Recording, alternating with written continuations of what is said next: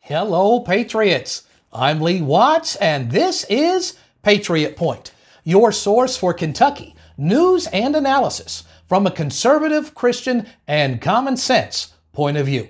Well, I want to start off by wishing all of you Patriots a Merry Christmas. And to all of you liberals, I'll give you a Merry Christmas too. I won't even give you a bah humbug. I'm glad you're watching. Probably be good for you if you watched every week.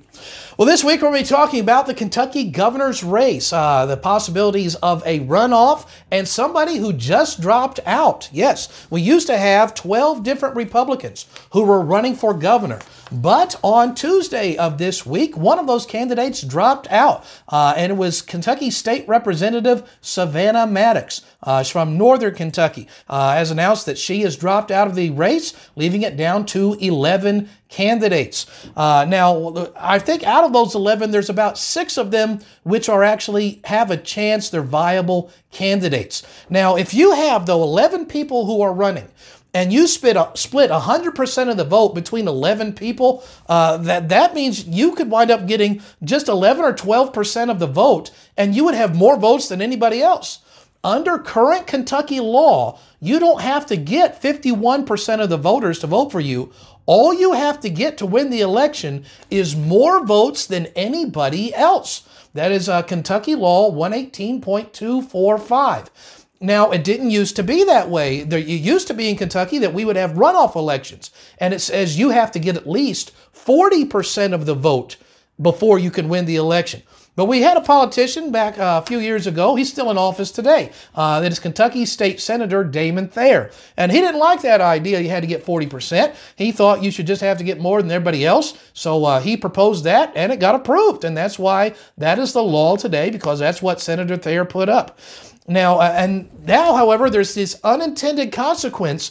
You've got all of these people running, which means if somebody were to get, say, 20 or 25%, there is a very legitimate chance, if you can get 25%, that you might win the election. So now they're considering what to do about that. And we're going to talk about the possibility of putting a runoff law into place here in a second. But first I want to talk about how the lieutenant governor law, they changed that a few years ago, and they said that a governor no longer has to choose a lieutenant governor running mate until after the governor has already won the primary election. I don't like this law because they're asking me to buy something and pay for it before I know actually what I'm buying.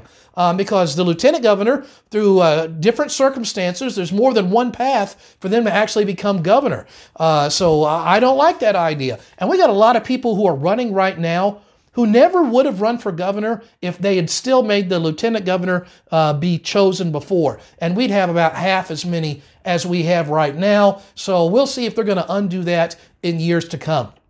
Now let's talk about undoing this law because some people are like, hey, we've got 11 people running and there's a possibility of 1 or 2 big candidates getting into the race before the deadline in early January, making it again 12, maybe 13. So they're like, well, maybe we should make a law up real quick in the first few months of the year saying you have to get 40 or 50% of the votes. Now, here's the reason why that'd be a bad idea, is because you've had people running for governor now for a year or more. And then now, very late in the game, if they change the rules, that is going to lead to some lawsuits, which will be a gigantic legal debacle. And it tends to favor one person over another. Think about this. A runoff election narrows the field down to 2 or 3 big candidates. This helps the big party candidates that have all the establishment people behind them. But if you do not have a runoff, then you have the candidates who are kind of more of a long shot, but are still legitimate candidates. They actually have a chance because, again, if they can get 20% of the vote, 25, there is a very legitimate chance somebody who can get that much might actually win. And some of the more, as what I would consider establishment candidates, are going to be fighting among the other main establishment candidates and dividing those votes up 3 or 4 or 5 different ways. And by the time you divide that up 3 or 4 ways, that takes it down to about 25%. So we don't have runoff elections law in Kentucky today. We used to, They got rid of it, but it may or may not be a good idea to put that back in. Here's one other factor to consider for those who are fiscally conservative. It is estimated it costs the state of Kentucky about $10 million to run a statewide election. So if we put a runoff election law back on the books and we wind up doing that, it's probably going to cost you Kentucky taxpayers $10 million that could have been sent to any other program in the state. So those are some of the main factors to consider back and forth with the now 11 candidates who are currently running.